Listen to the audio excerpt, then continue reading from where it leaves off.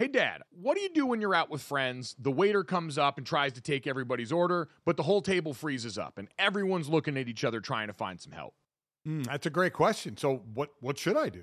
You should have some confidence, Dad, or as our friends at Jägermeister call it, shotfidence. If everyone's having trouble ordering, here's what you do. You take charge, you grab the bull by the horns, you find that dog in you, and you make an executive decision. And just order for the table a round of ice-cold Jägermeister shots. Damn, that's cold. Because apparently, we've all been drinking Jägermeister wrong. Did not know that. How should we be drinking it? Glad you asked, Dad. We should be drinking it ice cold at 0 degrees Fahrenheit. Well, that brings up other things that I love ice cold as well. And I'll tell you right out of the gate, that's going to be a candy bar pulled out of the freezer. That's my way of eating candy. Oh, I love it. On the golf course out there, you get to the turn in the middle of the round there, and you get to that little clubhouse there, and they've always got the candy bar options, and I always see they've usually got a little box of them in the freezer, and it always makes it better on a hot day out on the golf course, taking a bite of that cold, cold chocolate and getting ready to go for the rest of my round. It's the same way with Jägermeister. So wherever you are, if you're hanging out with friends at the bar, call the shots. Cheers with ice-cold shots of Jägermeister. Damn, that's cold. And remember to check out Jägermeister at www.draftkingsxjagermeister.com. Remember, drink responsibly. Jägermeister liqueur, 35% alcohol by volume, imported by Mast Jägermeister US, White Plains, New York. Lots of things go better together. Hockey, food, golf, peanut butter and jelly, Gojo and Golic, Taylor Swift and Travis Kelce. What? But if you really want to take things to the next level, drink some Labatt Blue Lights with your friends and live life to the power of we. Always enjoy responsibly. Beer, Labatt USA, Buffalo, New York. When you need mealtime inspiration, it's worth shopping Kroger, where you'll find over 30,000 mouth-watering choices that excite your inner foodie. And no matter what tasty choice you make, you'll enjoy our everyday low prices, plus extra ways to save, like digital coupons worth over $600 each week. You can also save up to $1 off per gallon at the pump with fuel points. More savings and more inspiring flavors make shopping Kroger worth it every time. Kroger, fresh for everyone. Fuel restrictions apply. Another day is here, and you're ready for it. What to wear? Check. Breakfast, lunch, and dinner? Check. Planning for what's next and how to save for it? That's where Bank of America can help. For your financial to-dos, Bank of America has experts ready to help get you closer to your goals. Get started at one of our local financial centers or 24/7 in our mobile banking app. Find a location near you at bankofamerica.com/talktous. What would you like the power to do? Mobile banking requires downloading the app and is only available for select devices. Message and data rates may apply. Bank of America N.A., member FDIC. You're listening to DraftKings Network.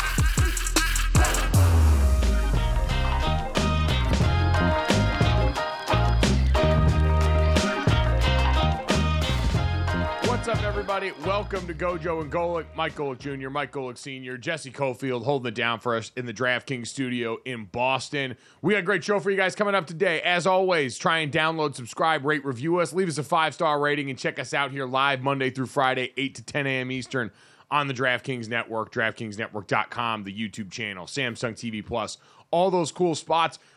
Fun guest today, Trevor Sikkema, our buddy from Pro Football Focus, going to be joining us live from Mobile as he is down there at the Senior Bowl. We got the final day of practice this week, so we'll get you the early inside track on who are the standouts you need to look for, who are the risers from this week, who your team could potentially be picking up. Since, Dad, as we know this year now, they have not only just the seniors at the Senior Bowl, right, but also underclassmen that are able to come this year. And I've seen it talked about as one of the more robust Senior Bowl classes they've had down there. And so should be a lot of good stuff for people to try and get an early start on draft season, since we know we got 2 teams left playing for it all, and everybody else is already trying to peddle on that hope drug that we get in the spring.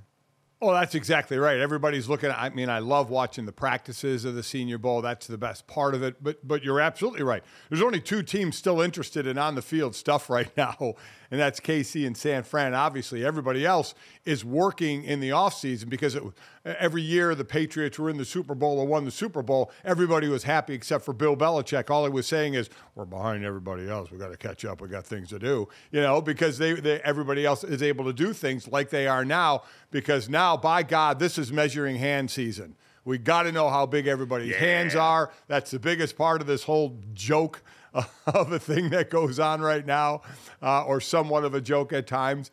I'm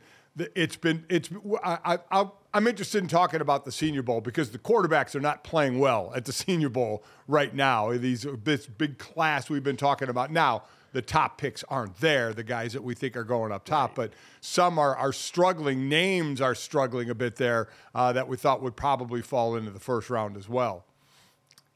Yeah, this is a good reminder. This is a class that has 2 elite quarterbacks, and then everyone else is probably going to be drafted higher because the NFL loves quarterbacks, and that's okay. We don't all have to be consistent. Hell, I used to go on and complain about the fact that one-on-ones are an unfair drill that skews in favor of defensive linemen, and now it is my absolute favorite thing to watch during Senior Bowl week, is these other people have to go through it and not me. It is by far one of the most inconsistent things about me, Dad, because I can't get enough of them now. I hope they do one-on-ones every day. So it was interesting. Me and your mother were having lunch with Sydney and Ben, and again, my daughter Sydney and Ben, her husband. And for those, I'll continue to explain. Ben Broniker is in med school now, but he played for the Chicago Bears. He was a tight end for the Bears, so an NFL player as well. And the reason I qualify that is to say we were out at lunch, and they had the practice on, and we were watching it. And we were both kind of shaking our heads at the one-on-one run blocking.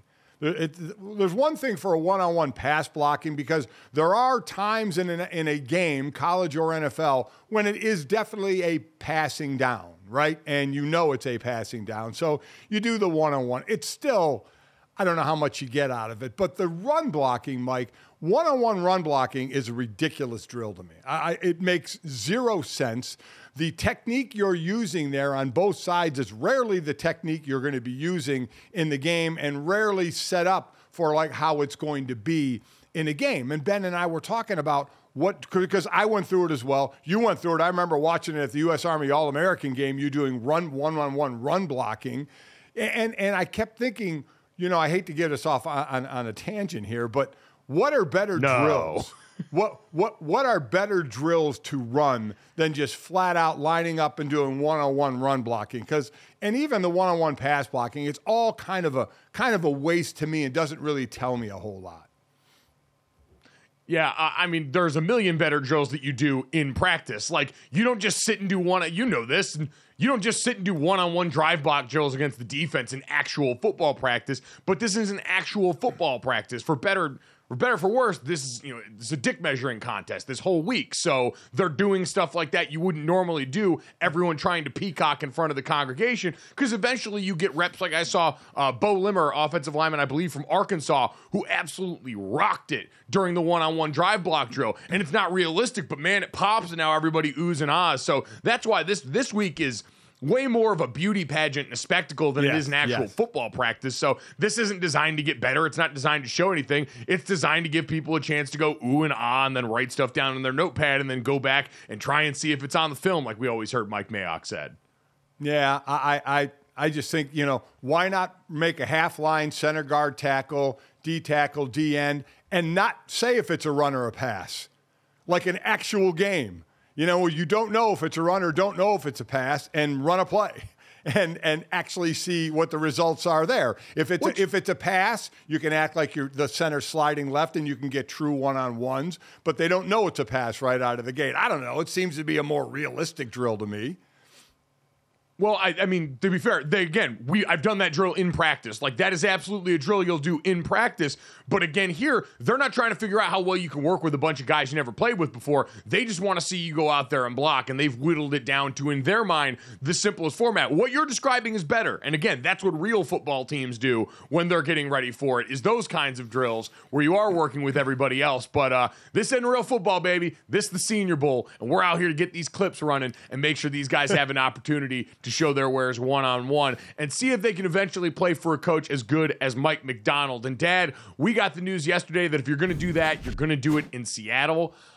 We had this weird rash of coaches that were assistants that were interviewing for head jobs that had announced they were going back to their original team. Mike MacDonald said, bleep all that. I'm going to take this head coaching money. He got announced as the next head coach, the successor of Pete Carroll, which I appreciated, Dad. You had the retirement of the 72-year-old Pete Carroll, the oldest coach in the NFL, and you replaced him with a man literally half his age in Mike MacDonald, who now becomes the youngest coach in the NFL, leapfrogging over Gerard Mayo, who had held that title for about a month now. So, Dad, this seems like a home run hire if you're Seattle for a lot of reasons that we can talk about from the football resume standpoint, from what we saw this year. But I've seen a bunch of the quotes from Baltimore Ravens, and I know you're the same way.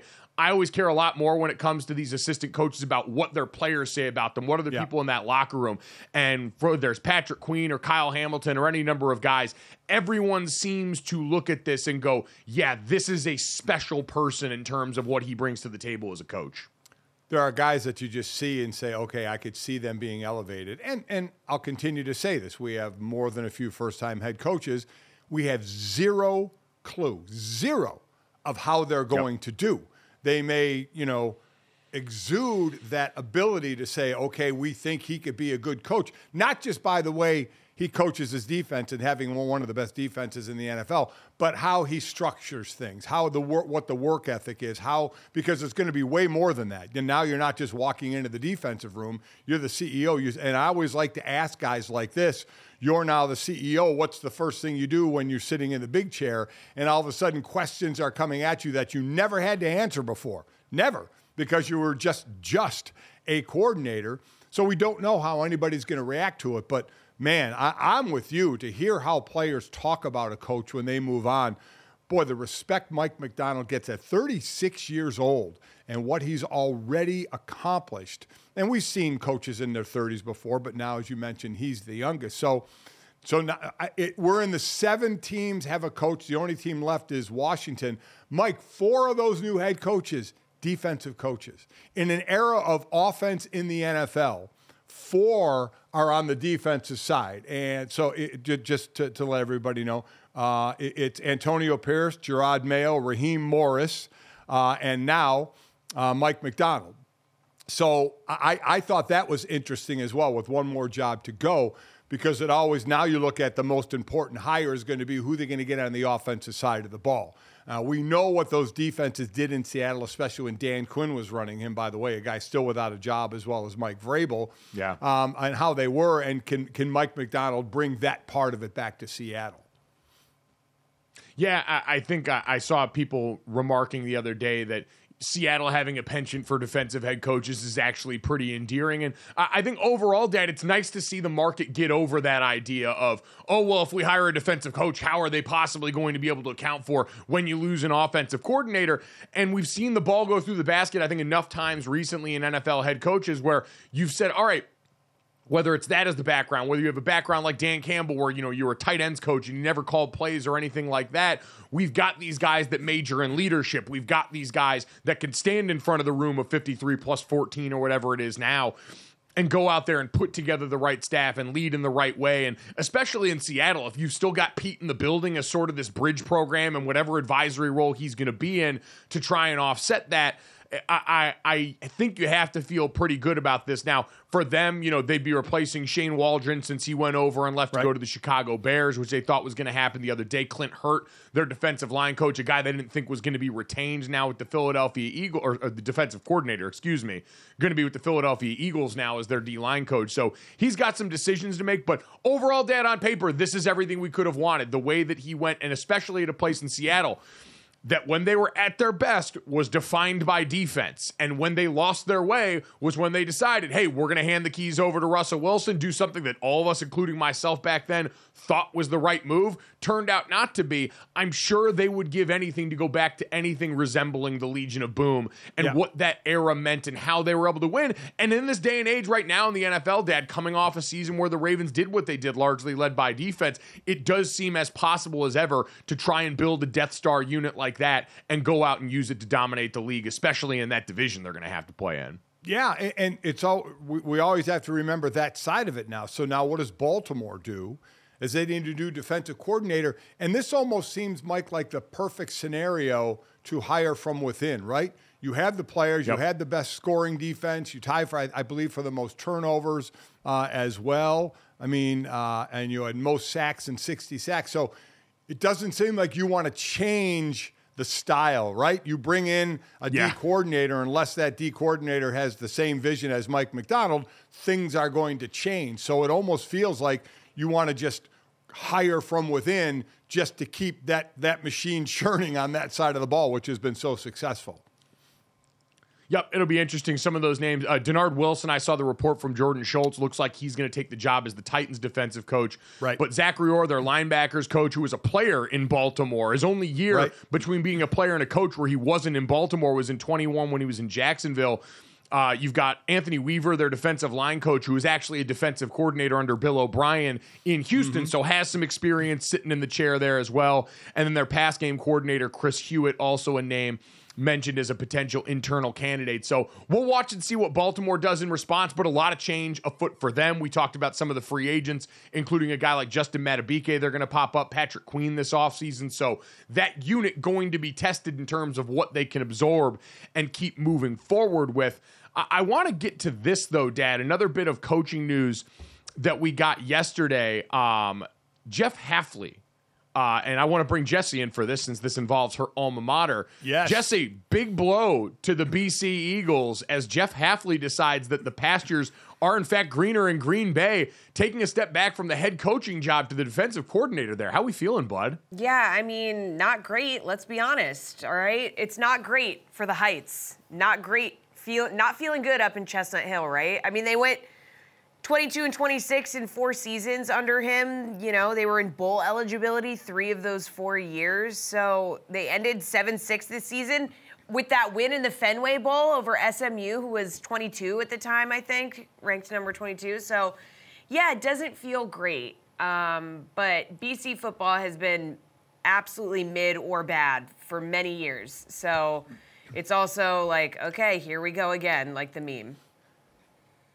Yeah, Dad, this is certainly from the Boston College side of things has to feel like a bit of Groundhog's Day in the worst ways. When you thought you were full of promise, full of hope when you first got Hafley over here coming from his year at Ohio State. But a lot of people I saw yesterday wanted to take this and make this the sky is falling continually around college football because we've had so many changes, because we've had NIL and the portal and all these things that have made it logistically more difficult for head coaches, that there would be a mass exodus like this from college coaches to the NFL if that continued. And I do feel like it's worth reminding people, there's not that many jobs in the NFL, and they're pretty hard to get. Like Jeff Hafley was a guy that was an assistant in the NFL for 7 years. He had this as a part of his background. Most of the guys that we see that jump from college to the NFL are doing so because at some point in their rise, they started in the NFL, and enough people know and respect them there. So while I do agree, Dad, that the quality of life you get, while quality of life and coaching aren't things that often go hand in hand, not having to recruit has always been something that's more appealing about the NFL than its college counterpart. So in my mind, this isn't something new that's just solely tied to NIL and the portal, even if it's slightly exacerbated by them. So let's separate them for a little bit, even though I do think there's a little bit of a connection, is college coaches going to the NFL. Listen, I've said this all along, and everybody's different. You have some coaches who coach in college who don't want to coach in the NFL, who just want to stay in college and coach. And you have some that want to use that eventually want to coach at the highest level, and that's the NFL. So they're going to look for their opportunity to leave a head coaching position and go and be a coordinator and try and go up the ranks there. You're right. That is nothing new, period, end of paragraph, start a new paragraph. It is more difficult to be a coach in college now. Now, we're not going to sit there and feel bad for them and say, oh, poor coaches, because they're getting compensated very well. But we have to say, Mike, college sports is screwed up right now.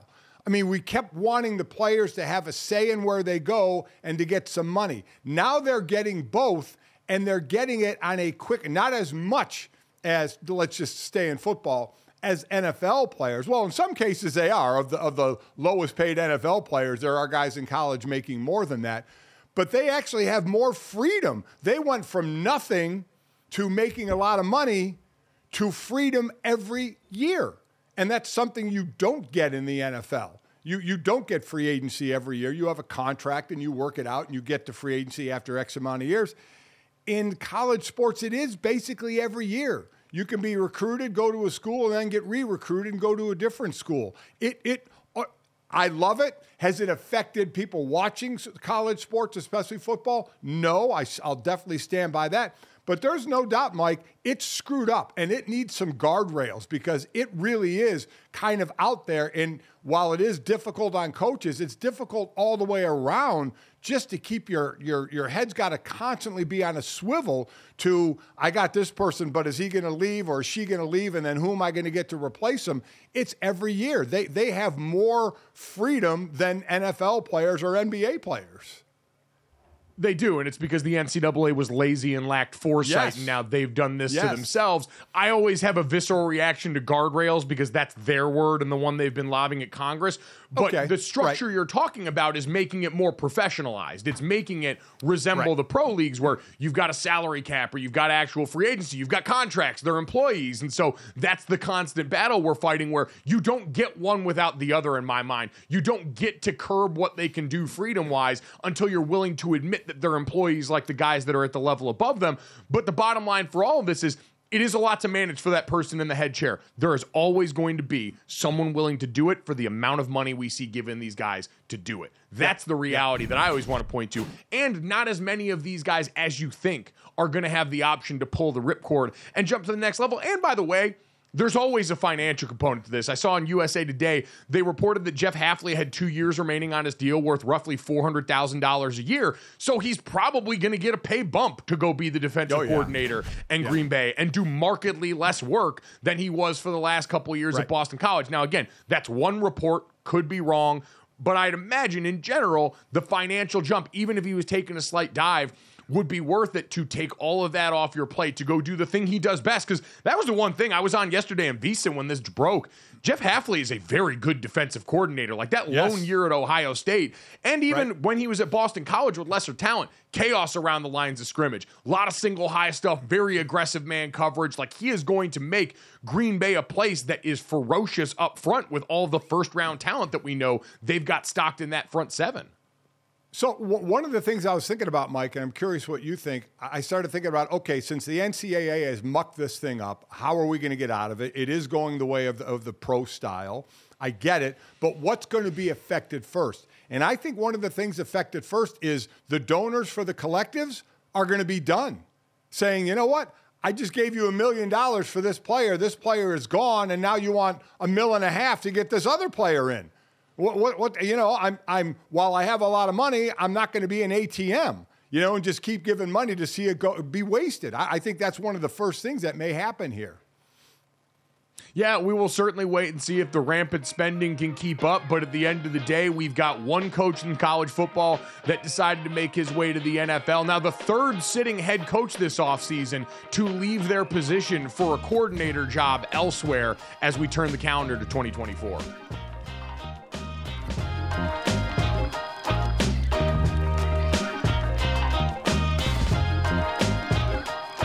All right, guys, let's talk about Jägermeister. They could have written a totally normal ad here, like a really classic ad. They could have talked about their history, the 56 botanicals. It could have been all salesy and cutesy, but they know you don't care. Jägermeister doesn't want to be like all those other ads you've seen and heard. They just wanted to say two things. Jägermeister is great, but everyone has been drinking it wrong. Damn, that's cold. Drinking it wrong? All right, if that's the case, how should we be drinking it? They are so glad you asked, and so am I, Dad. I'm here to help you. Ice cold is the answer, at 0 degrees Fahrenheit to be exact. Ice cold shots of Jägermeister. That's it. That's all they want to tell you. So, wherever you are, if you're hanging out with friends or at the bar, call the shots. Cheers with ice cold shots of Jägermeister. Damn, that's cold. And remember to check out Jägermeister at www.draftkingsxjagermeister.com. Remember, drink responsibly. Jägermeister liqueur, 35% alcohol by volume, imported by Mast Jägermeister US, White Plains, New York.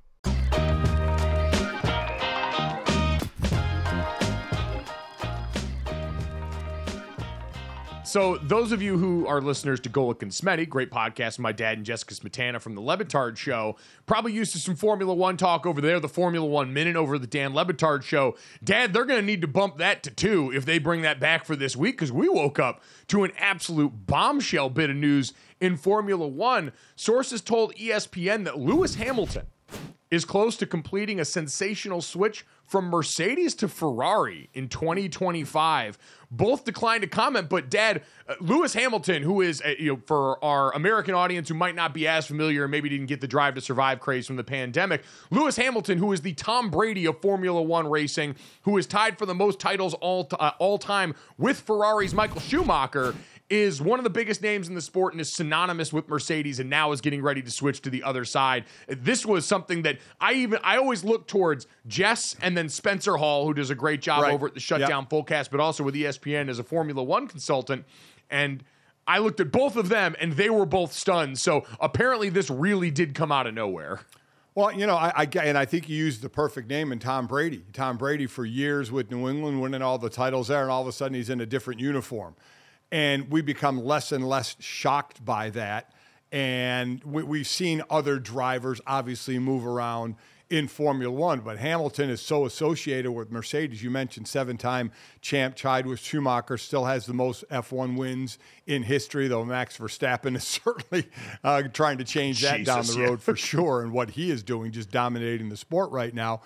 But I remember the start of the season, Mercedes, their cars just weren't competing at all, and they were tinkering with them all year, to the point where I was even surprised, Mike, when we were just talking about this, that they ended up second in the Constructors' Cup. I thought Ferrari was second, and now they were close. Second and third, I think, was a difference of 3 points. Red Bull is so far out in front of this, and that's what everybody's trying to do, is to catch Red Bull.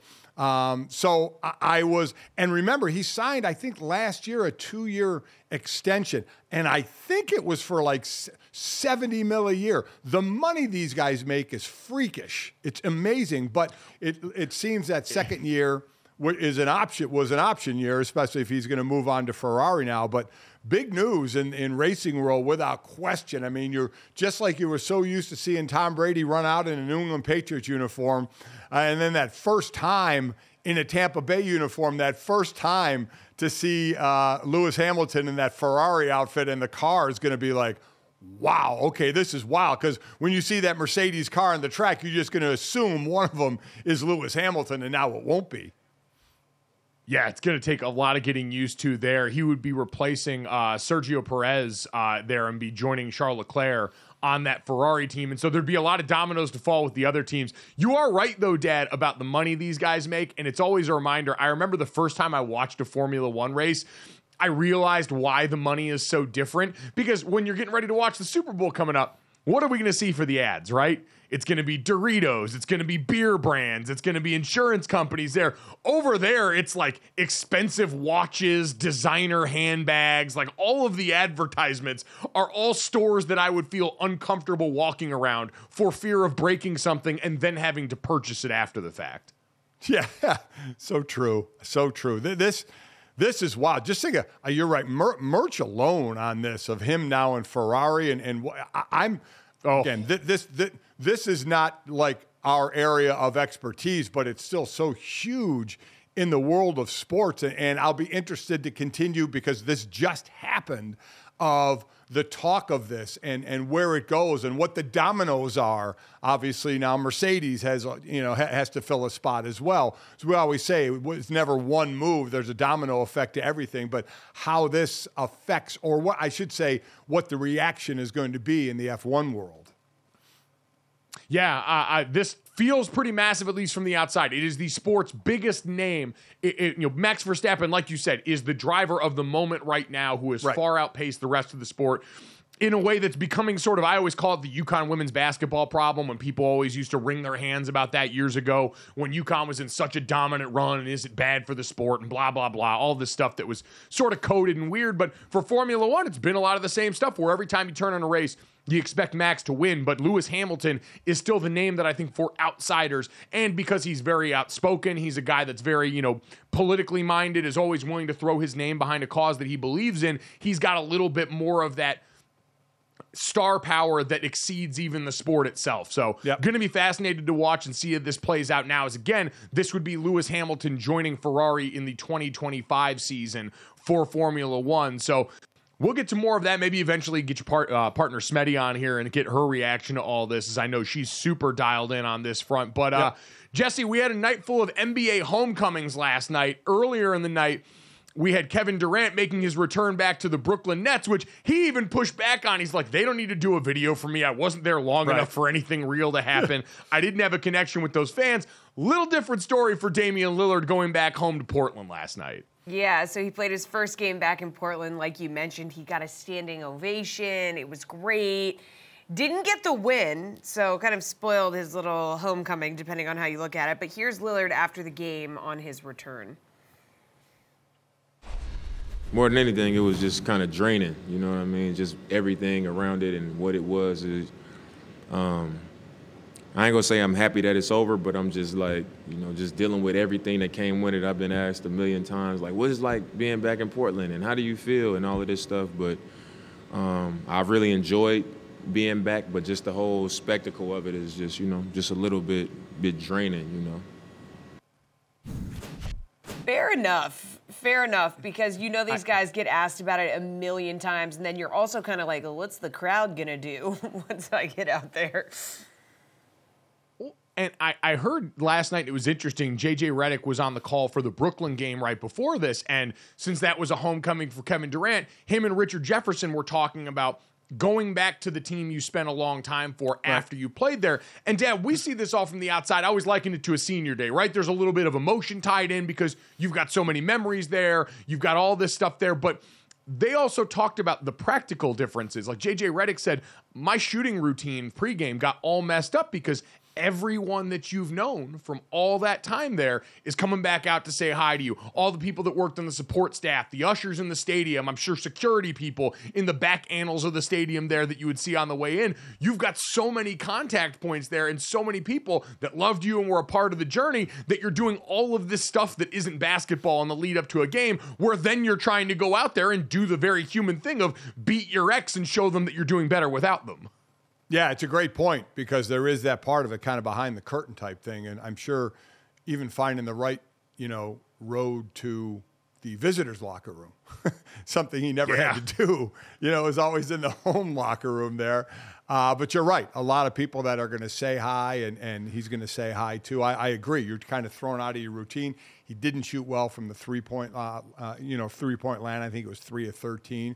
But I love the ovation that he got. And I thought it interesting. He also said, I can see myself at the end of my career back in a Trailblazer uniform again. So one of those where he would probably retire as a Portland Trailblazer. Could see that. So this was one of those because, Jesse, you're right. You never know the reception you're going to get, even though I don't think there was many people that thought this was going to be a bad reception, but you do never know because remember it was like, hey, if you're going to rebuild, trade me. I don't want to do that. And they decided to rebuild, but so he still wanted out because of that. So you never know how fans are going to react, but I love the way they reacted to him. He's always loved that city. He stayed way longer than a lot of us and especially basketball analysts and experts thought he was going to stay in Portland because he wanted to win one there so badly. So kudos to him and the fans for the way they treated him. And you're right about the Kevin Durant thing.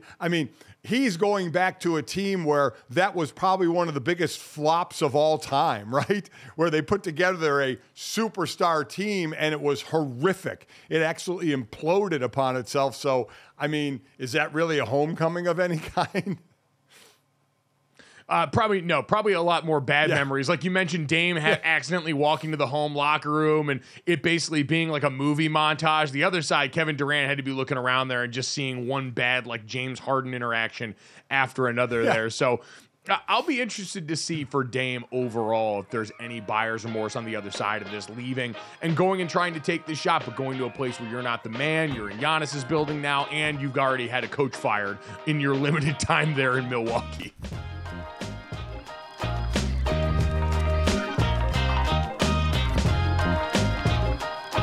The NBA playoffs are heating up, and so is the action on DraftKings Sportsbook, an official sports betting partner of the NBA. With same-game parlays, live betting, odds boosts, and so much more, don't miss out as the NBA postseason winds down. And now that the Boston Celtics have slayed the boogeyman in the Miami Heat, Boston fans, we feel a little bit more confident about the situation? You can decide right now, and if you're new to DraftKings, you can also check this out. New customers can bet $5 to get $150 in bonus bets instantly. So download the DraftKings Sportsbook app now and use code GOJO. That's code GOJO for new customers to get $150 in bonus bets when you bet just $5. Only on DraftKings. The crown is yours. Gambling problem? Call 1-800-GAMBLER. Or in West Virginia, visit www.1800gambler.net. In New York, call 877-8-HOPE-NY or text HOPE-NY. That's 467-369. In Connecticut, help is available for problem gambling. Call 888-789-7777 or visit ccpg.org. Please play responsibly.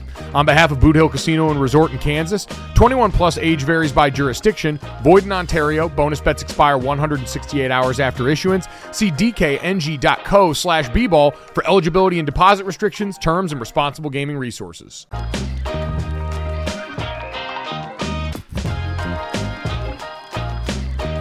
Welcome back to Gojo and Golic. So yesterday on the show, we had the great Tom Habistro on the show, and at the end of our segment, he called into focus the NBA's 65-game rule regarding eligibility for awards after Joel Embiid left the Sixers game against the Warriors with an injury. So after the game, Draymond Green spoke about the rule on his podcast. Take a listen to what Tom had to say, followed by Draymond's take on that 65-game rule. They oftentimes will point to the fact that they go from maybe I have a 1% chance of having an injury to 0, and that is worth something. So Joel Embiid, if he misses a lot of time due to this injury, it'd be a real shame. And it would get me to the point where I think the national conversation would be, we need to get rid of this 65-game rule. Guys didn't face those rules before, but those same all-NBA teams, those same MVP awards lists, Defensive Player of the Year, those lists are the same. I once lost a Defensive Player of the Year award to Kawhi Leonard, and I think he played 51 games. In turn, you get Joel, who comes out there tonight, and he forces it. And Freak played with him and J.K. diving for the ball, but maybe it's not as bad if the knee isn't already banged up. I don't really bang with it. And now we got one of our premier faces in this league, the MVP of our league, possibly hurt for an extended period of time.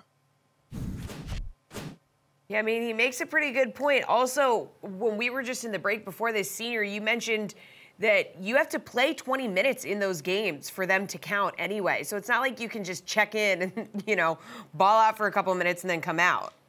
I think everybody understands why they made the rule. They made the rule for the fans. So, because you hear players, bring up quotes from athletes way back in the day. Why do you play all the games? Because that one game I go out there might be the first time, a dad or a mom brings their kid to a game and haven't seen it before. And, that whole, feel-good story of why you play. And we've seen players in basketball back in the day playing 82 games, no problem, just doing it like it was the norm. And now we get load management. And I've always been one that says you do what you have to do for your team to win the goal, to get to the goal of winning your championship. And if that means sitting sometimes, so be it. That's the way it goes. So I get the rule. But Mike, I forgot or didn't remember about the 20-minute rule. Like Tyrese Halliburton from the Pacers, he can I think only miss 3 more games to be eligible. And in one of the games he's played, he only played 13 minutes, so that one doesn't count. I mean, So are these players, and now remember award, and I'm not going to get into the whole Halliburton extra money that he could make because, man, you dive into the weeds on that. The bottom line is to get more money off the max of his contract. Part of it is is making an all-NBA team, which he certainly would be able to do. But he wouldn't be eligible for that if he doesn't play the 65 games at 20 minutes a game. So are players now going to play injured to get to that baseline so they will be eligible to win those awards? Not so much to say I won this award, but have something kicking in their contract that gives them a ton more money. So you wonder if this rule is backfiring a little bit, Mike. Oh, I would say it's already backfired. Like what you brought up there, Tom Ziller covered this in his newsletter in depth, but essentially what it boils down to is an all-NBA team for Tyrese Halliburton this year could, over the life of his next 5-year contract, be worth about $40 million to him. Yeah. Like that's real money that this could be worth based on what already, like we've already had discussions for years on Sports Talk Radio about tying all NBA teams to that kind of money because it's voted on by the media, because there's such a, there's media members that are uncomfortable with having that big of an effect on that. And now you're going to throw in a rule like this that, yes, does incentivize guys to try and come back. And at times we've seen play through injury they otherwise wouldn't and risk their team's overall success, which for Joel Embiid and the 76ers, that's their meal ticket to everything they want in the postseason. Right. That guy potentially coming back out there and pushing it too much too soon. So, yeah, I think, Dad, I don't fault the NBA for trying. Now, the one thing I'd push back on a little bit, maybe this is just because I'm a cynic when you say it's because they did this for the fans. The NBA did this because they need better regular season TV ratings to bring to the table the next time they want to negotiate for new, very expensive television rights. Like, I don't want to make this too altruistic on their behalf. They've got a goal for this too, but I think it was well-intentioned. They threw a lot at it. They said, we're going to try the in-season tournament. We're going to do the 65-game rule, and we're going to see what happens. And what do we see this season?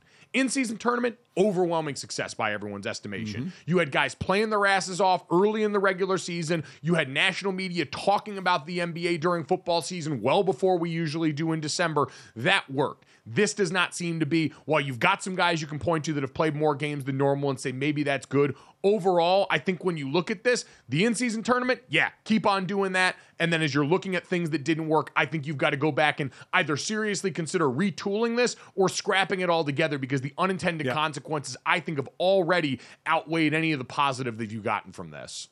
Yeah, I do think it has to be scrapped or retooled. And it is one of those things you try, right? We've seen this in other sports. You try something for a year, and then you say, okay, let's decide if we're going to keep going with this or not. So it's not like we fault anybody for this, for the reasons, and you're right. I was probably a little too altruistic in thinking it was all for the fans. You're right, it's not. I agree with that. But regardless, it's a rule right now that does need some tweaking. What that's going to be, I don't know, but it does, because it has definitely backfired on them. No doubt about it.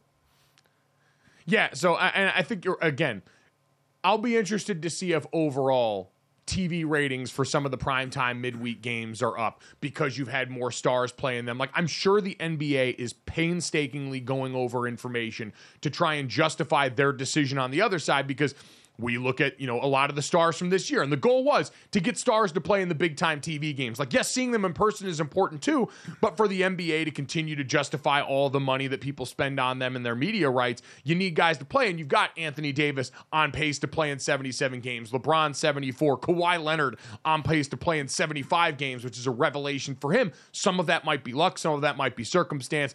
We're going to wait and see how it all washes out in the end, but I have to imagine seeing this kind of response from players in critical spots going to make that pretty difficult to justify in the same way. So right now, quickly, you have Joel Embiid can only miss 5 more games or 3 more games. Tyrese Halliburton can only miss 5 more games. Of what he said about the rule, I think it's a stupid rule, like plenty of the guys in this league, but it's what the owners want. So as players, we got to do our job in playing 65 games if we're able to.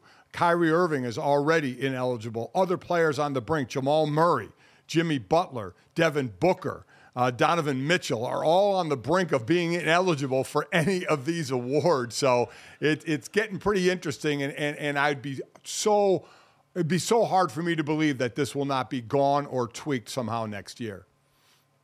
Completely agree. So we'll watch on that. But, Dad, we mentioned LeBron James as someone on pace to play a lot of games, and that's been something that LeBron's enjoyed for the last few seasons. He's now also adding another thing that he gets to enjoy upcoming this fall, and that's his partnership with DraftKings, baby. LeBron James made the announcement yesterday. Maybe this is what the time emoji was about. It was almost time to announce that LeBron James was coming on board as a DraftKings partner. He talked about wanting to make sure his football picks got seen out there. We've seen him talk about that a lot in recent years. So, LeBron, welcome to the team. We're very excited. I'm sure this means he's going to be our celebrity guest picker to get those football picks out to you every Friday. That's got to be in the fine print somewhere in the contract. LeBron, don't worry. We read it for you. Trust us. You don't need to go looking yourself.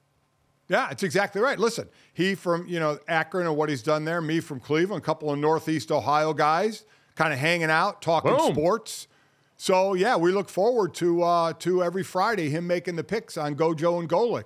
I mean, let's just talk it into existence, right? I mean, that's what we have to do. He's a monster football fan, and we while we can talk any sport, we certainly concentrate on the football side of it. So it just seems like a match made in DraftKings heaven. Couldn't have said it better myself, Dad. So we'll get everyone on that, continue to speak that into the universe. We've got, got the best in the business. The LeBron Jordan debate now officially over in my mind. LeBron James was always my GOAT. LeBron, I've been on your side forever. I just want you to know that. If you're considering other people in this conversation, just remember, I've been going to bat for you for like 9 years now with a microphone professionally in my face. So remember who was always on your side, brother.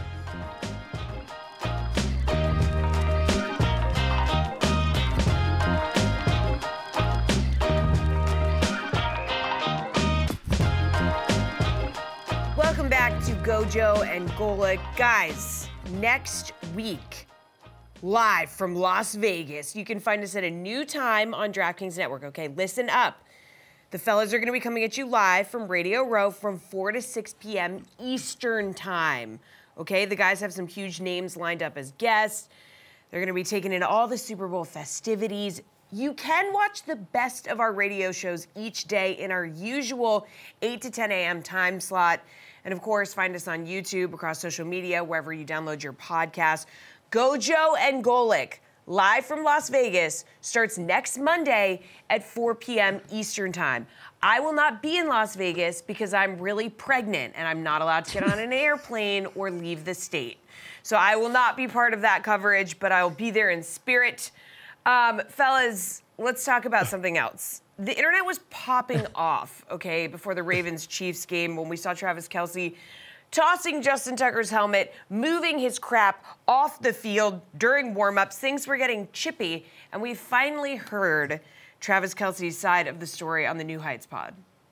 We do our same warm-up every single time on our side of the field. Specialists, because of like the wind factor, they get a chance to kick at both field goals. But it's always, if you're trying to go onto the other team's designated area, stay out of their way. That is the unwritten rule. You don't interfere with what they have going on. Eyes are looking left and they got a helmet down by their feet. If you're not going to pick that up, I'll happily move that for you. It's actually kind of dangerous. I get it. I mean, he was kind of winking at me, like being a dick about it, like trying to get under the skin. He knew what he was doing. I get it, but me and Pat, we just weren't in a joking mood. So, Justin, sorry if we took it to a level that you didn't think it'd get to that way, but if you're going to be a dick, I promise you, I can one-up you every time, dude. So, a little bit, Travis Kelce saying, it wasn't like too serious, but at the same time, it was a little bit serious.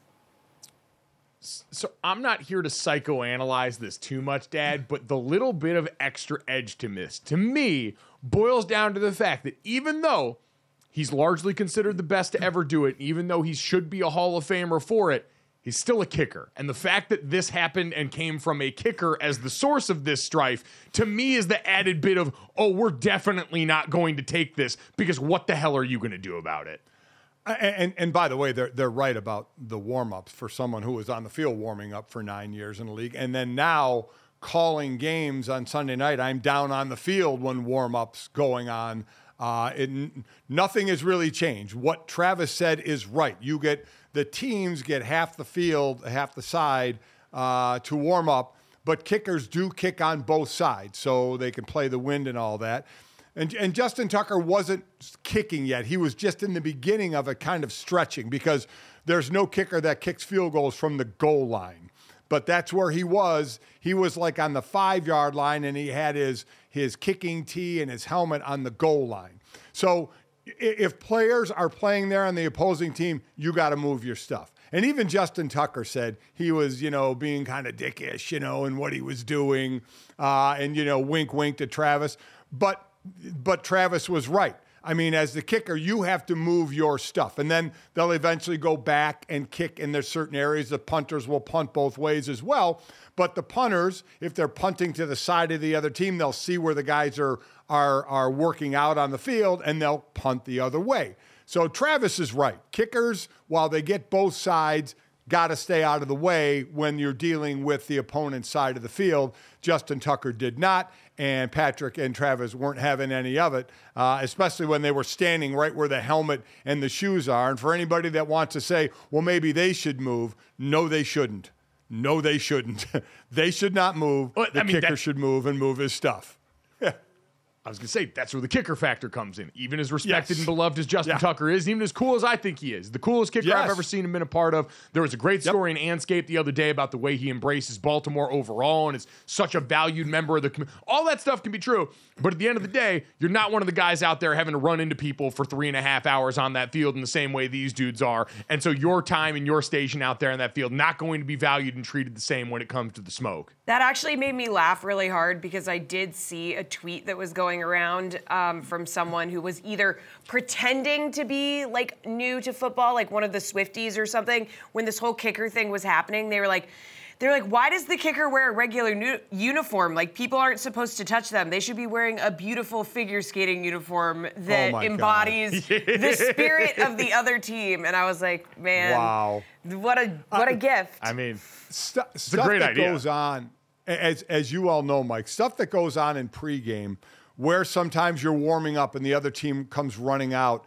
If the opposing team is doing something in that line of where they're running out, teams will run right through those players, right? Run right through their drill. And then you'll start the pushing and the shoving. It's so dumb, yet it's something we all did. And it's something we either were the instigators of or we reacted to and had no problem squaring off with somebody in pregame. Now, nothing bad is going to happen in pregame. Nobody wants to get tossed out before the game even happens. But there is that stuff happening all the time. Hell, at Notre Dame's tunnel, we used to come out of the same tunnel. Yeah. There used to be pushing and shoving all the time. Now Notre Dame makes the opposing team come out of a different tunnel now, so you just don't get into that anymore. But stuff happening in pregame, happens more than you would think, and it's over quicker than you would think. Or in postgame, like we had the whole Michigan State tunnel incident with Michigan and Michigan State last year that ended with like actual assault charges, because you had two teams going up the same tunnel the entire time.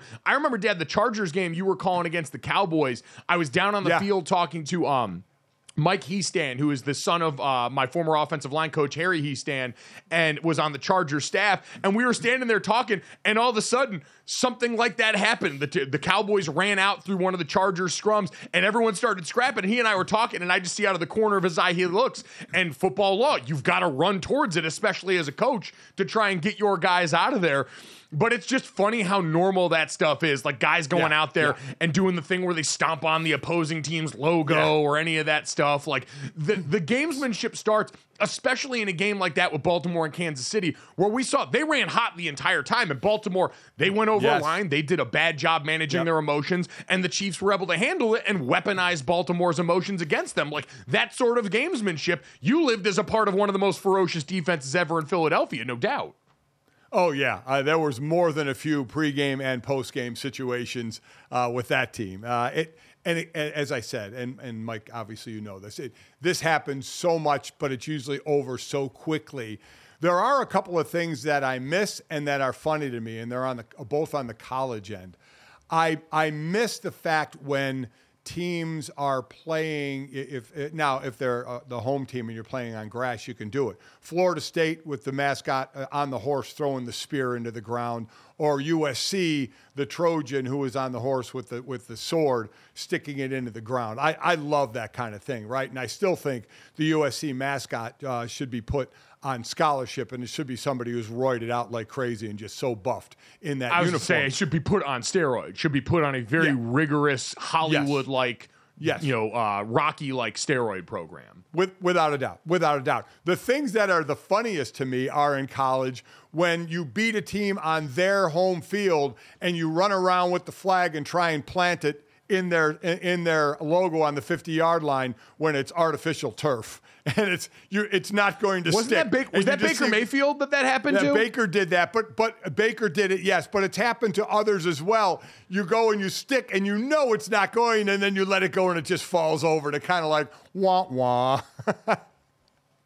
Yeah, that's the post-game celebration version of like the Deshaun Jackson, you make an incredible play for a touchdown and then drop the ball before the goal line type deal. Like, you were so close, you had it there, and then it all slipped away. So cooler heads prevailed there. Shout out to Pat Mahomes, too, who had to deal with a day full of internet slander because a bad side profile pic showed up of him and his dad bod, which, he's a quarterback. I don't know what you guys expect here. Not all these guys look like Brady Quinn. And that's not even that bad. Like, he has a little bit of a punch from the side. Who among us?